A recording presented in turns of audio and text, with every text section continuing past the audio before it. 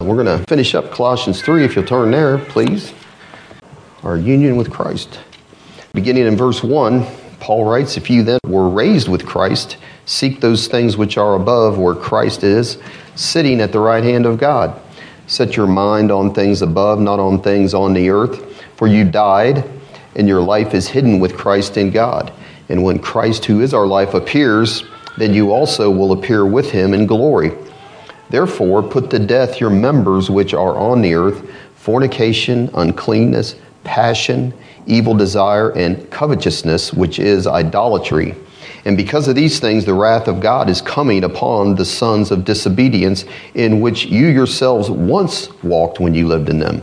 But now you yourselves are to put off all these: anger, wrath, malice, blasphemy, filthy communication or language out of your mouth." I switched from King James to New King James, and I'm still reading King James. Hell, that's good, isn't it?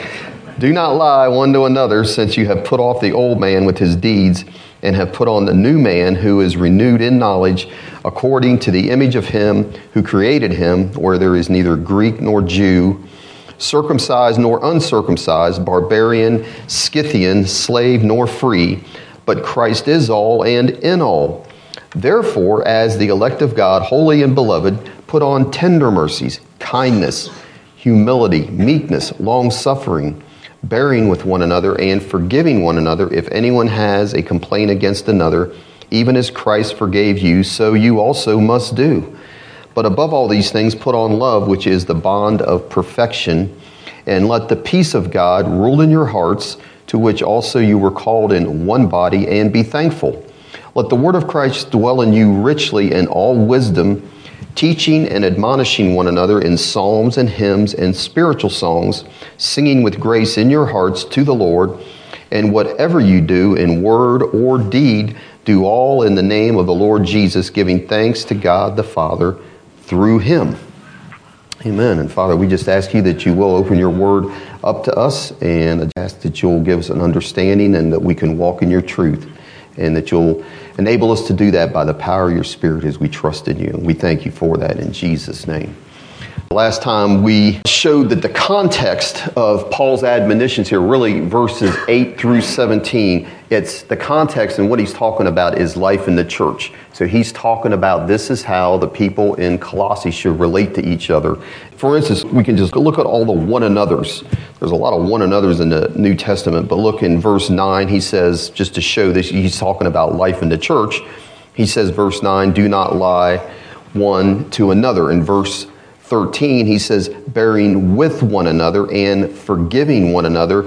And then down in verse 16, he says, "Let the word of Christ dwell in you richly in all wisdom, teaching and admonishing one another." So he's mainly talking about church relationships, how to live like a Christian within the church. But that doesn't mean that the sins that he talks about in verse 8 and verse 5, like when you're out of the church, it's okay to display them. So you certainly shouldn't get angry, exasperated, and have ill will or slander anyone at any time. It doesn't matter whether you're at church, whether you're at work, whether you're at school.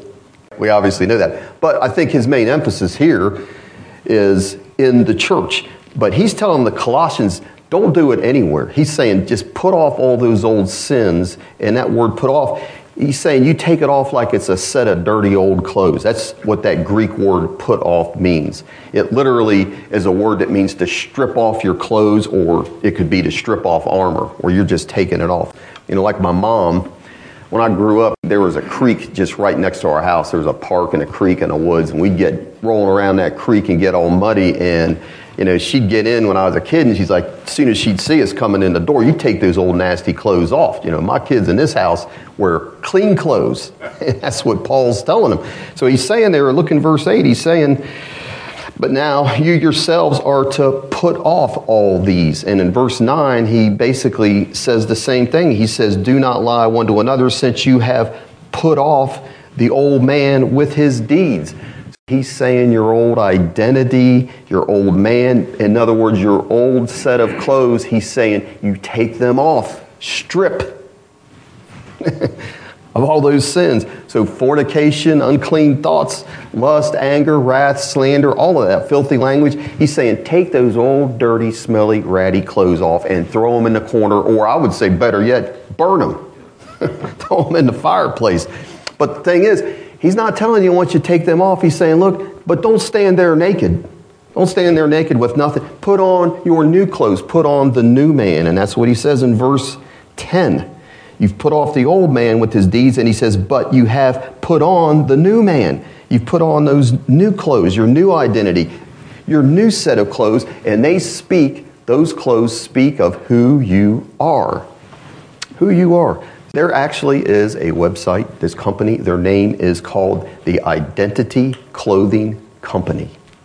An online clothing company. They believe your clothes reveal your identity. And they're trying to, actually, though, they don't just have clothes for any identity. They are trying to mold your identity, even though they don't say they are. But here's their pledge. The Identity Clothing Company. This is their pledge. Identity's goal is to shine the spotlight on those who look away from conformity and are not afraid to be themselves. And I'm reading that, I'm thinking, you know what? I think the Apostle Paul, if he would read that, he would say, amen. I couldn't agree more. Look away from conformity and don't be afraid to be yourselves. Because that's what he says in Romans 12:2. Do not be conformed to this world, but be ye transformed by the renewing of your mind. He'd be like, don't be afraid to be conformed. He's saying, don't be conformed to the world. Because they're angry, slanderous, unclean, lustful. He's saying, but be transformed. Be a butterfly in the midst of a bunch of worms. Be yourself. Don't be afraid to be yourself. And this is their pledge. It went on to say this, the Identity Clothing Company. They went on to say, we want to encourage everyone to pursue, they literally use these words, to pursue their own identity and to, quote, please be you. And I think Paul would again be like, man, I just couldn't agree with you more. Colossians, Shelbyvillians, pursue, that's what they said, pursue your own identity. I think Paul would say that, and please be you, because that's what we read in Colossians 3:1. Seek your own identity. If you then were raised with Christ, he says, seek those things which are above. Pursue that identity. Isn't that what we're talking about? And then he says, and then they said, please be you. And that's what Paul would say, please be you. Put on the clothes. This is you of tender mercies, kindness, long-suffering, meekness. In other words, be yourself. I think he would like that, actually. And that's what we're looking at here. Paul is realistic, isn't he, though? I mean, the New Testament in the Bible is realistic because he knows it's not going to be easy. And part of the reason it's not going to be easy is the church of Colossae is made up of a group of people that really didn't get along and actually hated each other as far as when they were in the world. And we talked about that some last time, but look again at verse 11. He says, where there is neither, this is what the body's made of, neither Greek nor Jew, circumcised nor uncircumcised, barbarian, Scythian, slave nor free, but he says Christ is all and in all. And Greeks and Jews back in that day, the Jews never have gotten along with a lot of groups, but they didn't like them back then. Greeks and Jews didn't get along. And the Greeks considered the barbarians, they were uncultured. If you remember, they just were uncultured. Their language sounded to them like bar, and they called them barbarians. That's how they got the name. And the Scythians, they were in the south, the barbarians. The Scythians lived up north near the Black Sea, and they considered those people to just be ruthless and savage. I started to read a book on eastern Kentucky, some of those people in the hills, and I'm telling you, they can be that way. They are a law unto themselves. You know, that's how we would look at them, those eastern Kentucky hillbillies. I wouldn't call them that, but some people might look at them. I don't know. They can be ruthless and savage, can't they? Pretty rough group. Or, down south, you have those people, they call them swamp people. It's the same kind of idea. It's like you've got a mixture here all coming together, barbarians and Scythians and Jews and Greeks. And I mean, you put all that mixed together in a church and you got problems. Or could, potentially. I'm not saying you should. You shouldn't. That's his point. The first church I went to, it was an international group. I mean, we had Ethiopians, we had Kenyans. My first pastor was an ex-Black Panther. And he told me, he said, I'm just going to tell you, you were the kind of guy that if you would have walked into my high school, me and another guy were just waiting, we'd have jumped you and beat the snot out of you. And I'm like, I believe you. But when you become in a church and in a body, all that stuff disappears. That's kind of what Paul's point is here. Because he's saying the one thing, you have all those differences in the world, you all would have never gotten along. You would have never gotten together. But he says there's one thing that should bind you all together, and that is Christ is all and Christ is in all. If you're really a Christian, Jesus should be everything to you. No one should have your devotion, your affection, your loyalty, or our hearts like Jesus. We should be able to say that of each other, that he is all. Worthy is the Lamb who was slain to receive power, riches, wisdom, strength, and honor and glory and blessings. That's the song we're all going to be singing for eternity. That's what heaven's going to be like. Everyone's going to be like that. But not only is he all, but he is in all. Now, you can't always just tell that Christ is in someone by their outward looks, can you? You can't go by the quality of their clothes. You can't go by their accent or their looks. When I go into prison, I meet guys in there, and if I just went by my first impression or their looks, some of these guys have for 40, 30, some of them even 25 years. The lifestyle they led has just outwardly worn their outward man out. I mean, they just look rough. Now, this isn't all of them, but there's some of them, though, the ones that are truly born again, they look that way outwardly. But you can tell Christ is in them because there's a brightness to their eyes. When they start talking, they light up. And things they say, you talk to somebody long enough, and if you're born again, they talk long enough, you're going to realize whether they really are or they're just religious. It doesn't take that long or that much of a conversation. You all know what I'm saying? Somebody can say the right words so long, but after a while, things start coming out that you realize there's a problem here. Some of these guys may look rough, so to tell Christ is in all, that's kind of Paul's point here. You got all these different people, and they look different, would dress different jobs, but Christ is in them. We look around here, Tom used to talk about this all the time, and it's true. We have quite a variety even still. We got north and south. We got college and dropouts, and I've been on both sides of that one, so I'm not saying that as a put out. We got engineers and painters. And what can I say? We're one. John Steele used to always say, painting's under the curse. I'm like, well, he gives me paychecks too. But he was close, right? He's saying that's pretty far down there. But the one thing that we all, no matter what, have in common should be that Jesus dwells in us. And that should be, it's easy to say, easy to preach, but it's hard to do. That should be the predominant thing, that when we view our fellowship, that is how we see people, that we have the same identity and, in a sense, the same culture. I read this illustration and I thought made that point pretty good. There was this famous murder trial, for our brethren in England, they'll like this, that took place in London. It was several years back. It was in all the papers.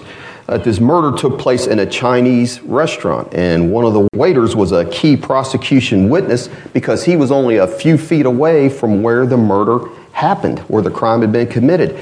So the prosecuting attorney, and I don't understand why he didn't question him better before he brought him into the courtroom, but he didn't.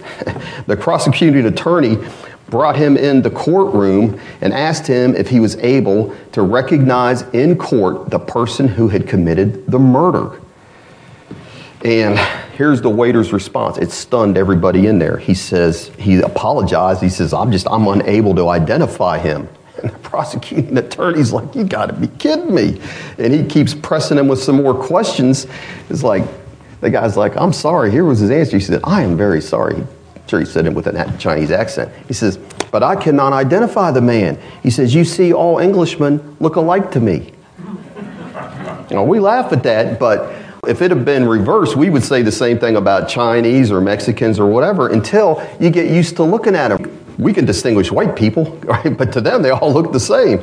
And the reason you can't distinguish people is because you're seeing the traits they all have in common, not what they don't have in common. That's what strikes you. And the point I'm saying in giving an illustration is that's how we should look at each other.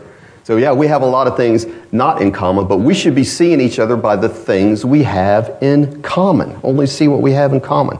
So, there's certain people at church, it's just easier to hang around, easier to like because you have a lot of common interest and background. Greg and I, he's not here, but we've been best friends for, over 50 years. And we share a lot of the same interest, a lot of the same background, a lot of the same friends, and a lot of the same bad humor. But it's easy for us to get along besides the Lord, because we had other friends that both of us had that they don't have anything to do with us now.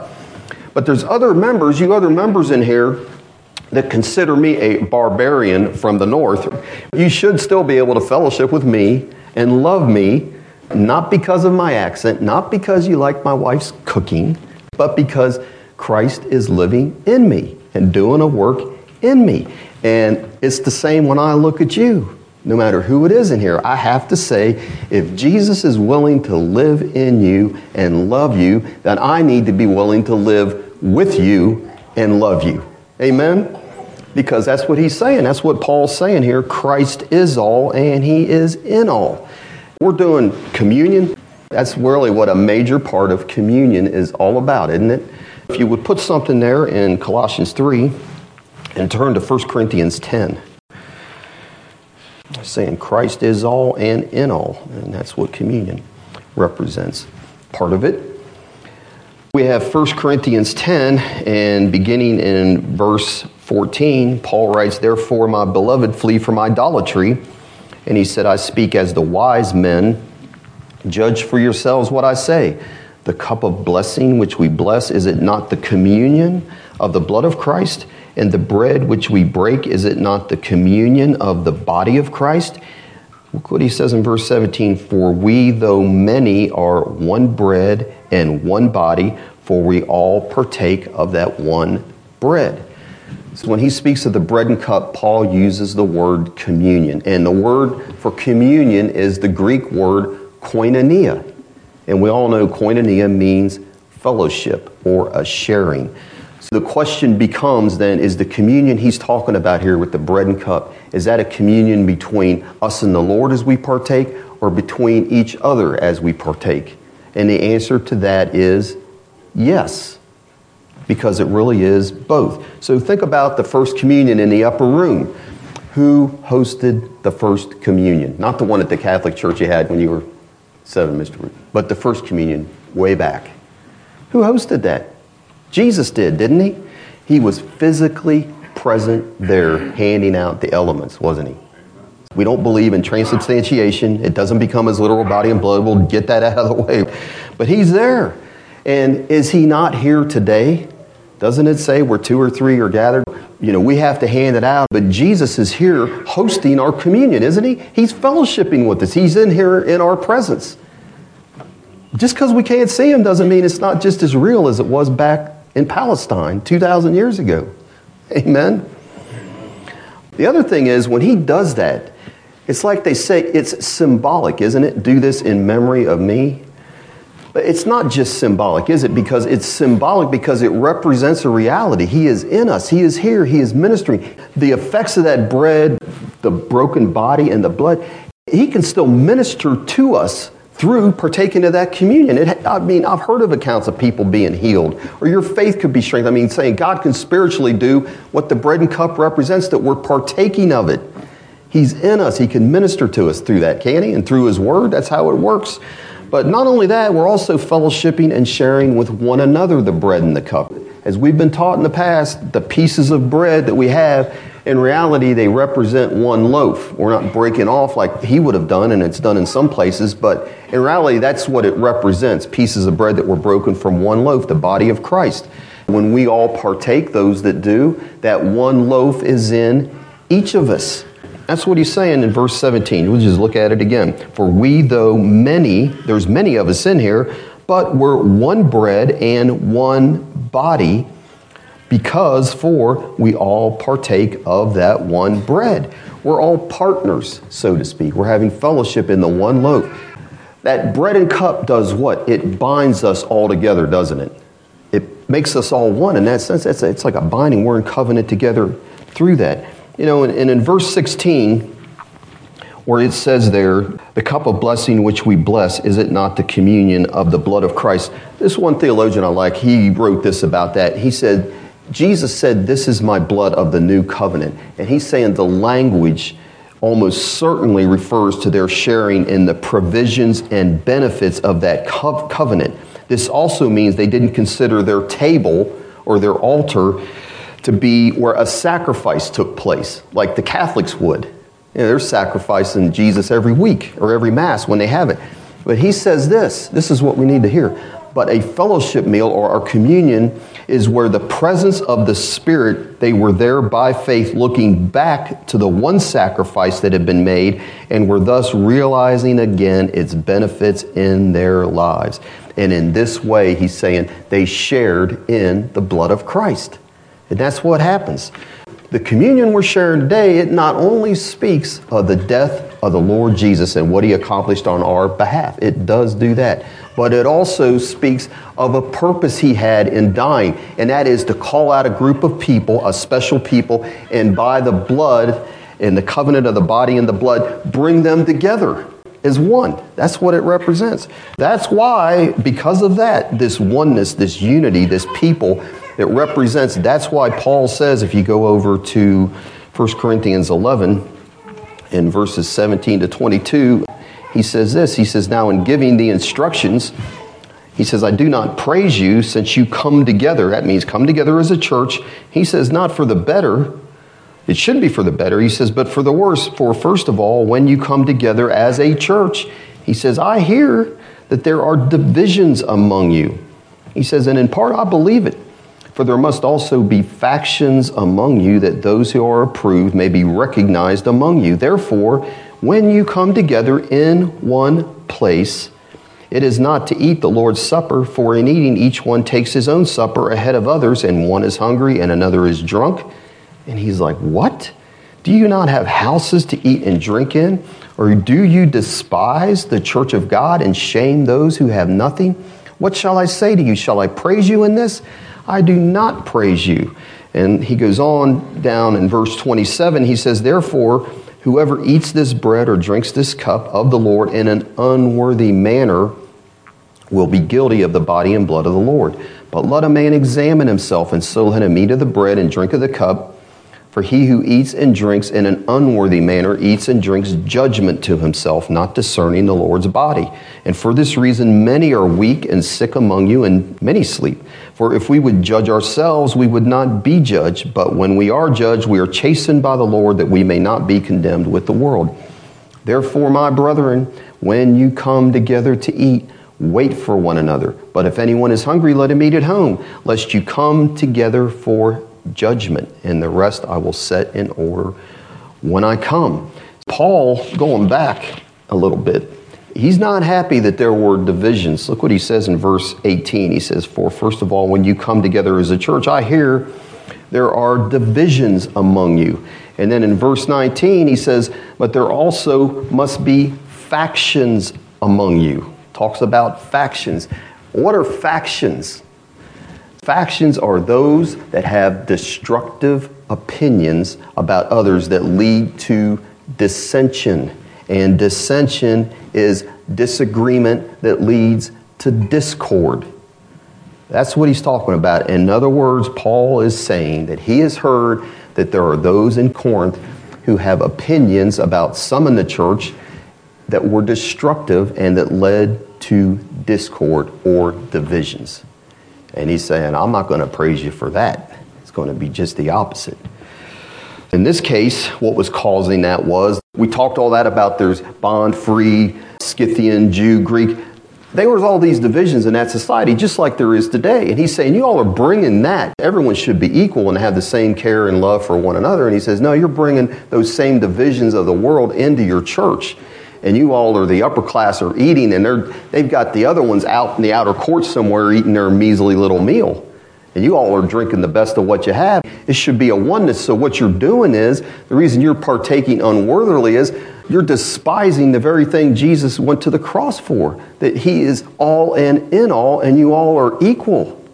Should have the same care one for another, and you're just obviously not showing that. And that's where he's got a problem. Paul repeatedly, through different epistles, unity of the body is his top priority, isn't it? And for good reason. I mean, when there's disunity and the world sees that, he says they'll know you're Christians by your disunity. That doesn't seem to work. I don't remember that verse. Even in my New King James, I can't find that one. But by your love. If you would just put something there in 1 Corinthians 11 and just turn to Ephesians 4, 6 verses there. Ephesians 4, verse 1, he says, I, therefore, the prisoner of the Lord, I beg you, I beseech you to walk worthy of the calling with which you were called. And how should we do that? It's what we're talking about in Colossians, with all lowliness and gentleness, with long suffering, bearing with one another in love. And what does he say? Endeavoring to keep the unity of the Spirit in the bond of peace. There's one body and one Spirit, just as you were called in one hope of your calling, one Lord, one faith, one baptism, one God and Father of all, who is above all, through all, and in you all. So there he's saying it's one God that was in you all, and so you're one body. And he says you should endeavor, strive, verse 3, to keep the unity of the Spirit. Not a spirit of unity, but a unity of the Spirit in the bond of peace. Isn't that what he says? So when you go back to 1 Corinthians 11, he's saying that should be a top priority with these people. Verses 28 to 32, he's saying, but let a man examine himself, so let him eat of the bread and of the cup. For he who eats and drinks in an unworthy manner eats and drinks judgment to himself, not discerning the Lord's body. And for this reason, many are weak and sick among you, many sleep. For if we would judge ourselves, we wouldn't be judged. But when we are judged, we're chastened by the Lord, that we may not be condemned with the world. We do need to take that seriously. We don't always talk about that when we have communion, but we do need to see what are our attitudes towards our brothers and sisters in Christ. Are we creating division within the church by things we're doing, saying? And we have to each examine ourselves. Isn't that what he says? Don't examine somebody else, but we need to each examine ourselves. And hey, maybe you don't need to partake. I don't know. I don't have anything or anyone in mind. But if you would go back to Colossians 3, Paul has just said, but Christ is all and in all. When he comes to verse 12, he says, therefore, because of what I have just said, that you have taken off the old man, put on the new, and you've become, and here's what he's saying, you've become united to a group of people that are as diverse as the city of Toronto. If you've ever been to Toronto, you will never see a more international city on earth. It's crazy.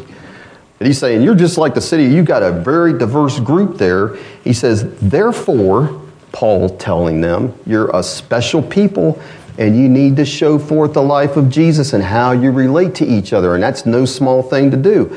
So what does he say to enforce? He says, therefore, as the elect of God, those chosen of him. And it's not because of anything we have done, is it? Nothing we have done, not anything we were, but simply that he loved us and he had a purpose for us. And what is the purpose that he has for us? To be elected. That we should be what? Holy. Set apart for his use and his glory. And everybody wants to be the elect, be included. But we don't necessarily like hearing, if you're elect, well, you're elect for the purpose of being holy. And I could give a ton of scriptures for that. I'll just quote you one, Ephesians 1, 3-4. Blessed be the God and Father of our Lord Jesus Christ, who has blessed us with every spiritual blessing in the heavenly places in Christ. And listen, he says, just as he chose us in him, in union with him. When did he do that? Before the foundation of the world. And that is a purpose word. The purpose is that we should be holy and without blame before him in love.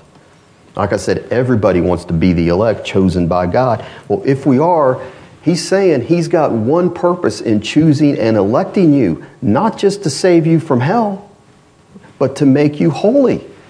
And not just that, but he's saying here in Colossians 3:1, as the elect of God, holy, not just holy though. What's the next word with that? Where the election includes what? It includes unto holiness, but it's not like it's this life of no joy, no whatever, can't do anything. He's saying holy and beloved. So he's elected you not only to make you holy, but also to pour his love out on you. It's both though. It's not an either or. Everyone wants to have experienced God's love and blessing. But he's saying you need to be holy, and that is how you'll experience his love. But that's what he's elected us for. I mean, that's really no small thing. He loved us and had a purpose for us. We're supposed to be little Jesuses. That's what this is all about. That's our new identity. We're in union with him. He's trying to conform us to his image. That's his purpose, not trying. He's going to if you're his. And also so that then when you're like Jesus, he loves us like he loved his son. We went through all that, didn't we? Because we're in union with him, he loves us with the same love. That's what Christianity is all about. Holy and beloved. The thing I'd like to make a point here about this is, he says because we're the elect, he's going to tell us now that we should act in certain ways. And here's a question. You're saying, how does the doctrine of election, God choosing us, not us choosing God, how does that produce holy living? And here's the way Paul's explaining this here. Because all of the grace, and it took a lot of grace in God electing us, that he bestowed on us and electing us, he's saying we should show that in kind to one another and to others. Think of what all he had to do to us and how God had to treat us when we were disinterested, wicked, hateful, hating God and hating other people, sinners.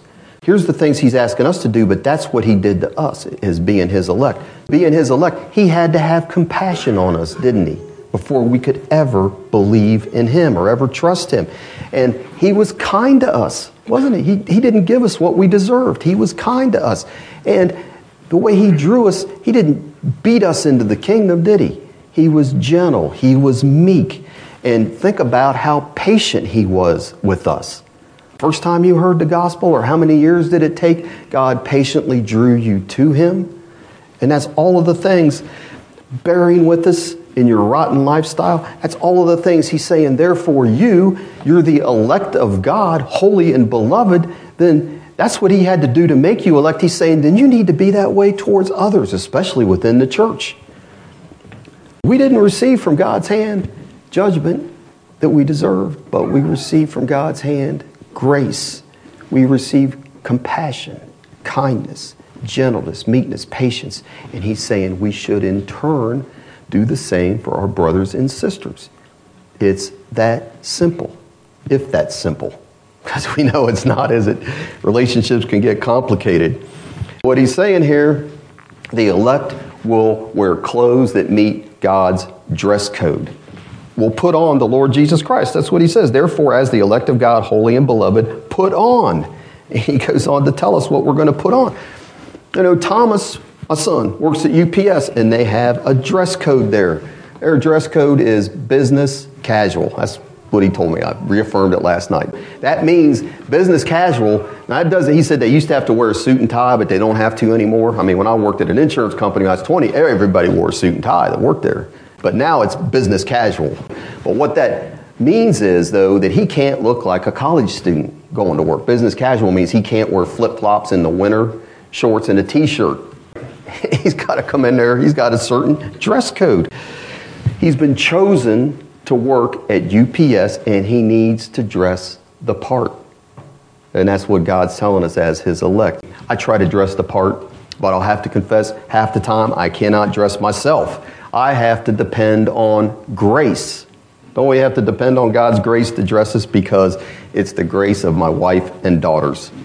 Because I try to put on colors a lot of times that don't work. And I'll go to them, how does this look? Dad, does this work? No, Dad, let me tell you, let me get your tie. That's what I'll hear from my daughter, Michelle.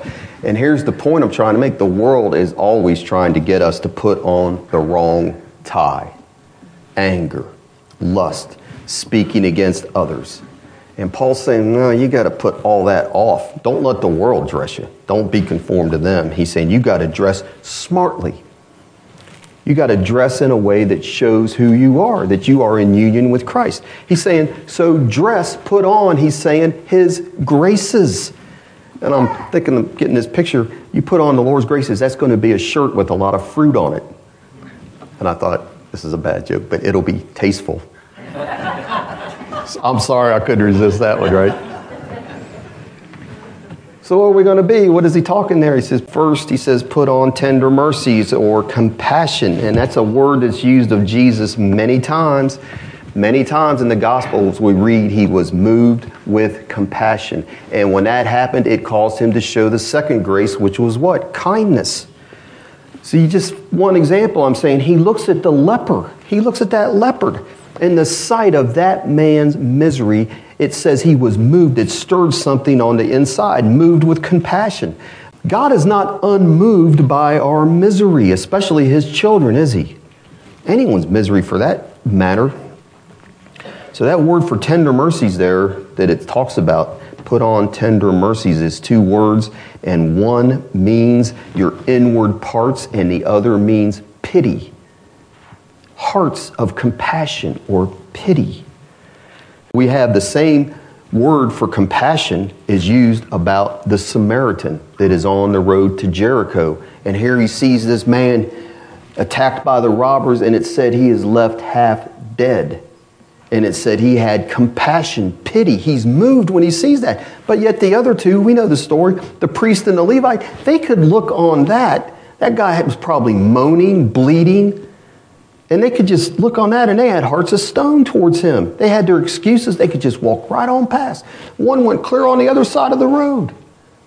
And he's saying, if you're the elect of God, holy and beloved, you're not going to do that. You see somebody at church that's got a real need, you're not going to be like, oh, I've got plenty to do, or they live on the other side of town, or whatever. I mean, that guy, when it's the Lord moving in you, that Samaritan, this was an enemy, and it says he's moved with compassion. He went to great expense, effort, put him on his donkey, took him there, pay whatever it takes, gave him the Visa card, just run up whatever you need to. In essence, what he did, and that's what he says that we should do. Because pity, if it's from the Lord, will bring action, won't it? And that's the love of God. That's what he's talking about here. And William Booth, I read this. William Booth, he was the founder of the Salvation Army back in England, and a few years back, well, when he died, by the time he died, he was buried with high honors. Royalty, the Queen, came to his funeral.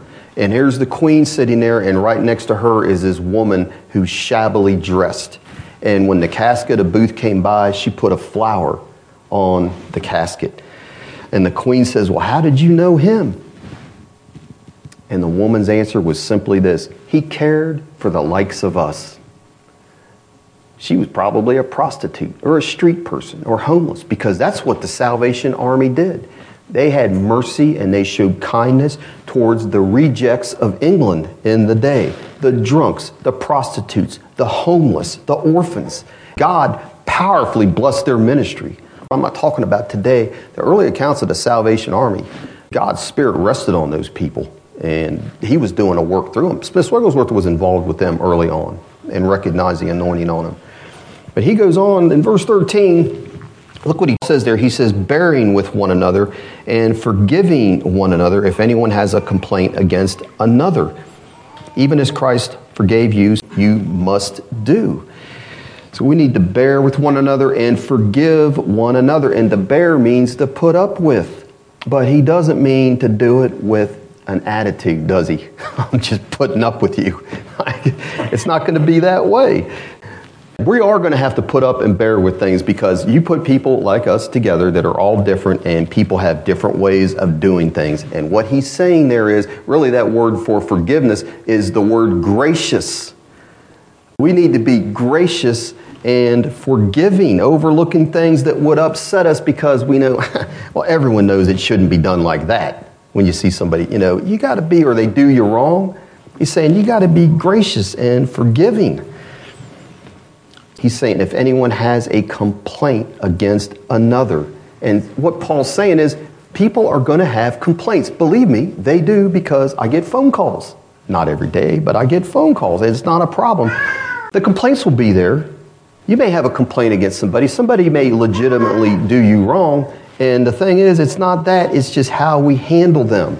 Because this gets back to two of the fruits he mentions earlier on. We have to have an attitude when someone does us wrong or does something we don't like, whatever, that an attitude of humility and meekness towards the situation. So I'm going to set aside my rights, my opinions, and I'm going to take the mindset of a servant. That's what's going to happen when meekness and humility are there. I'm not going to feel like I'm privileged royalty that can get my way. We don't want to be the complainer that's constantly offended. So there is this guy placed in a monastery. Every 5 years, they're saying every 5 years we will give you the opportunity to say 2 words, and that's it. So after the first 5 years passed, he was called in and he was allowed to say 2 words, and his 2 words were food bad. Went back. Another 5 years went by, brought him in again. His two chosen words then were bed hard. Another 5 years, total of 15 years, they bring him in again, and his two words then were, I quit. And the bishops responded, well, we're not surprised. You've been complaining ever since you got here. I thought that was pretty funny. So I'm not laughing at my own joke. I didn't write it. I just read it. But I think it's pretty funny. We don't want to be that guy or gal, do we? Complaints, quarrels, grievances, they're going to happen. But we need to forgive others, as he says, as we have been forgiven. So let me ask you, do you think God has ever had a complaint against you? I'm sure he has. Because I'm telling you, I wouldn't want to see the complaint list against me. Just show me a few at a time, Lord, so I could deal with them, and then deal with me in tender mercy and help me to deal with others the same way. He goes on to say here in verse 14, there's one piece of clothing that's going to hold everything together. He says, above all these things, put on. Here's something else you need to put on, the last thing. Love, which is the bond of perfection, the belt of love. Without a true love for God and others, all of the other graces that he talked about, they could be artificial. I mean, there's a lot of people that are kind, but not for the right reason or the right motivation. It's got to be from a love of God, the God of the Bible, and the Lord Jesus Christ, and from that, a love for others. The love that Jesus demonstrated on the cross. That's the kind of love we're talking about. A holy love. That's going to hold everything together. Kindness, compassion, long-suffering, etc. It's going to hold it all together. In verse 15, look what he says there. He says, and let the peace of God rule in your hearts, to which you also were called in one body, and be thankful. When he's saying the peace of God to rule, he's saying that should be the guiding principle whenever we're faced with difficult situations, which we will. The word literally means an umpire. Someone that's going to direct, control, rule your heart. If we could, I think that's best described, just another way of looking at all of this, if we could just go back and we're just going to read Romans chapter 12, certain verses there. So if you would just put something in Colossians and turn back to Romans 12.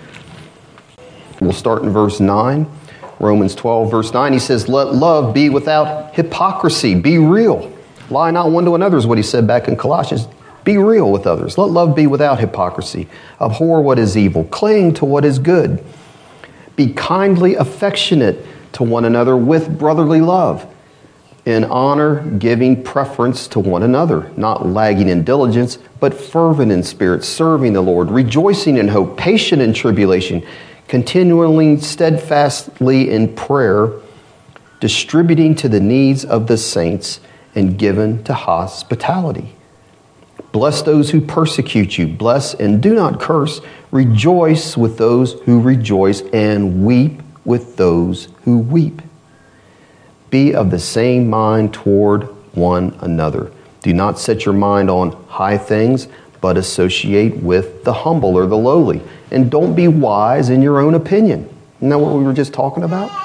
He says, repay no one evil for evil. Have regard for good things in the sight of all men. And he says, if it is possible. It's not always possible. He says, as much as depends on you, live peaceably with all men. Beloved, do not avenge yourselves, but rather give place to wrath. For it is written, vengeance is mine, I will repay, says the Lord. Therefore, if your enemy is hungry, feed him. Thirsty, give him a drink. For in doing, you will heap coals of fire on his head. And do not be overcome by evil, but overcome evil with good. Go back to Colossians 3, and how is that going to happen? How is that going to happen? He tells you here in verse 16, let the word of Christ dwell in you richly. Letting the word of Christ dwell in our hearts richly. It's got to dwell there, not just visit and leave. And that comes by reading, thinking, and meditating on the word. There's a lot of times we can just read because it's our duty to read. We got to read, but it can really have almost no effect on you when you do that. The principle all through church history has been not just to read, but to read and meditate. Roll it over in your mouth like you get a Hershey's Kiss. You could just swallow that thing in one gulp if you wanted to, or bite into it and be done with it. But you let that Hershey Kiss just roll around your mouth and enjoy that chocolate and let it go on for a while. And that's what he's saying we need to do with the Word. You got to meditate on it, let it roll around in your mouth. And then through that Word of God dwelling in you richly, that's how you learn. That's how God opens up your understanding and things become more than just a sermon or something I've heard or a cliche or whatever. It becomes part of you. And that's what he's saying. The other thing he says, we need to sing the Word with grace in our hearts to the Lord. Isn't that what it says? Let the Word of Christ dwell in you richly in all wisdom, teaching and admonishing one another in psalms, hymns, and spiritual songs. We're singing with grace in your hearts to the Lord. The grace in our hearts for what he's done to the Lord. Psalms. We sing a lot of psalms here. They're great. Spiritual songs and hymns. Music is critical, isn't it? And it's got to be scriptural, though. Not influenced, like a lot of music today, by the false gospel that's being preached. Then when you do that, when it's scriptural music, there's music I've heard a song on hell that was great. It was just a tune that you could sing to. The words to it, when you think about it, they're convicting. And that's what he's saying here. You're teaching and admonishing one another as you sing scriptural songs, whether it's psalms, hymns, or spiritual songs.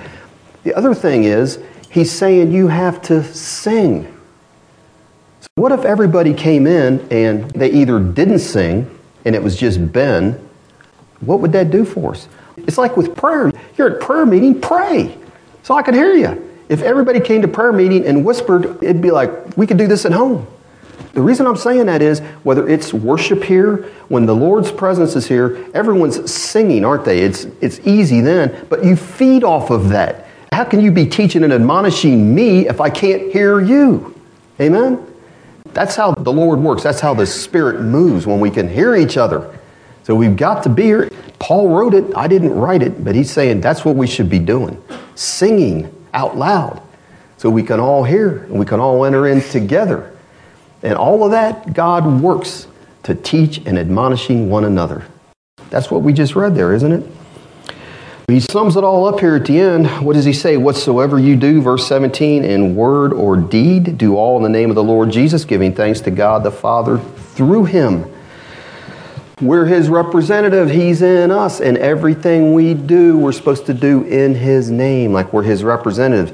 And if you think about what he's saying there, doesn't that change everything?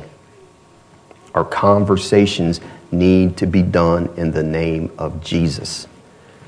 You're having a conversation to somebody, with somebody, about somebody, that's when you would need to say, is this how Jesus would talk about Ethel, Bill, Sally, whatever name you want to say? Everything you do in word and deed, do it in the name of Jesus. Would Jesus go and visit George that's in a trial? Would Jesus pray for Sam, or would Jesus watch a movie? We're to do everything in word or deed. Do it in the name of Jesus. We're his representatives. In the name of Jesus. To sum up the last 3 weeks, he's telling us how do we live as Christians. That's what we've been talking about for the last 3 weeks. And the first thing is we have got to really understand and let it sink in. That's why I kind of drug this on for 3 weeks. Could have done it all in one. But every week we're talking about what? This new identity that we have in Christ. We have to see that, a new identity. We're not just somebody, get this out of our thinking, that said a prayer back then and now we just enjoy the world the best we can. You'll never find that kind of Christianity in the New Testament. You might find it in America. And he's saying if we're truly Christians, we are one spirit with the Lord Jesus Christ. We are one flesh with him. Everything about him should be everything about us, shouldn't it? It should change everything about us. Isn't that what we've been saying? Any man be in Christ, he's a new creation. I'm not going to quote that whole thing again, but we know that. Which means anything, Paul was saying by implication then, anything that doesn't agree with that union, that oneness, has to be put to death or taken off. That's what we talked about last week. Any clothes of sin need to be shed, taken off once and for all, is what it's saying there. Not put it in the corner and then put it back on because it really doesn't look that wrinkled. We all tend to do that, don't we? And at the same time, he's saying too that we're not just people that don't do things. It's just not this negative take off and you got to sit at home in a straitjacket. It's you take off, but you're also, there's a rhythm to it. You're taking off and you're putting on. Put on the graces of the Lord Jesus Christ. Paul says it in Romans 13, put on the Lord Jesus Christ. Wear his robes of righteousness and then act like that. We talked about this, Zechariah 3, Joshua the high priest. It says he was clothed with filthy garments standing before the Lord. And it says in Zechariah 3, then God answered and spoke to those who stood before him, saying, take away the filthy garments from him. And to him, Joshua, he said, see, I have removed your iniquity from you, taken those filthy clothes off. Not just the sin, but also that sinful nature. And he went on to say, and I will clothe you with rich robes. And that's what we've been given to wear. Rich robes from the Lord. And that should cause us to act a certain way when we're wearing the robes of the Lord Jesus Christ. We should act like him. And when we do that, then we will show mercy, loving kindness to others, will be meek, long-suffering, and will live in a way that wants to please him. That's what it means to be a Christian. And we'll do all in the name of the Lord Jesus, giving thanks to God the Father through him. Amen? Amen. That's the message for today. All right, let's bow our heads. Heavenly Father, we thank you once again for speaking to us, Lord, that showing us what it means to be a Christian, and thank you for your word. And I ask, Lord, that you will cause the word that we've heard today to dwell in us richly. I trust, Lord, that it will bear fruit. A lot of times we sow the seed, might not see results, but you say someday all of a sudden it'll spring up, Lord, and at times you do allow us to see it spring up, and we thank you for that, Lord. We trust, though, that it's your word and your spirit, and that you will be the one to produce fruit. And all those that hear, and I ask, Lord, that you make our heart good soil, that it produce good fruit, and that we can all hear you say one day, well done, thou good and faithful servant. And I thank you for doing that work in us in Jesus' name. Amen.